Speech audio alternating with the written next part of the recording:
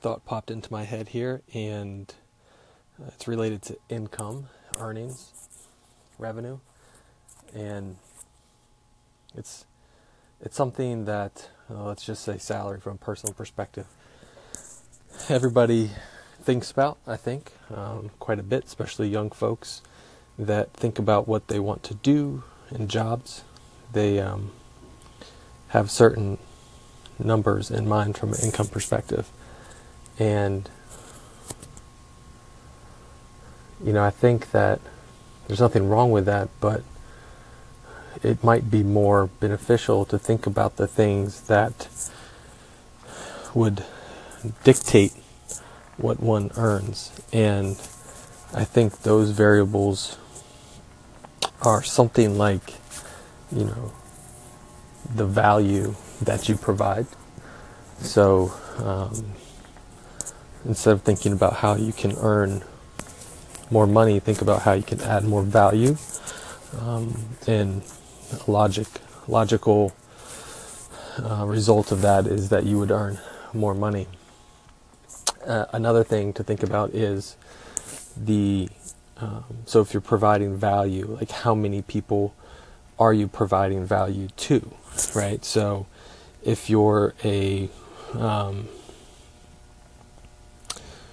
fitness coach and you have one client, there's an example of this. Gary Vaynerchuk, who's a successful business person in New York City, he hires a personal trainer and nutritionist, and that's their only job is to support him in his health goals. So, that's an example of somebody who's providing a lot of value, and I'm sure is able to earn a nice income from it.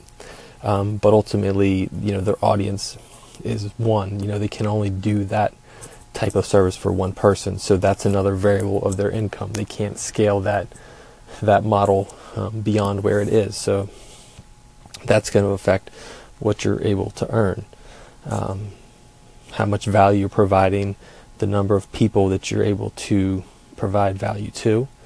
And then I think the third thing is probably supply and demand of other people that are able to provide that value.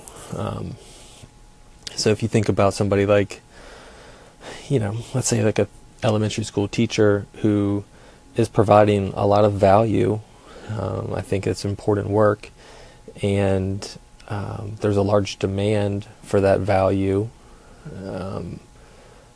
But there's also a lot of people that can teach elementary school, right? It's I'm not saying it's not difficult, but there's a lot of people capable of that profession, a lot of people that are drawn to working with kids. So if there's a lot of people drawn to it, working with kids or, working for a certain sports franchise or something like that, obviously the amount of money you're going to be able to earn is going to be affected by that. In a similar way, like you think about other local professions, police and firefighters, there's a large need for that, but there's a large demand, but there's also a large supply of folks that, if aren't qualified, can become qualified and move into that. So that would kind of indicate that if you want to earn a lot of money, you can maximize these variables, acquiring skills that are very valuable that a lot of other people don't have, which that's going to require doing things that are very difficult or uncomfortable.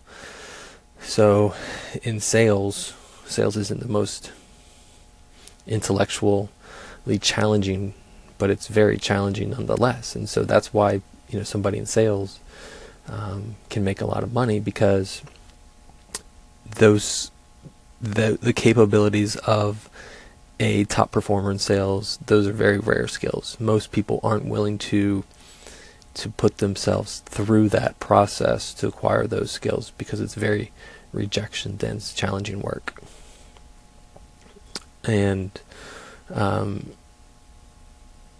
so acquiring rail skills that scale, obviously with the internet, that's a huge aspect as well. So if you can reach more people through those means, then all the better, roughly speaking.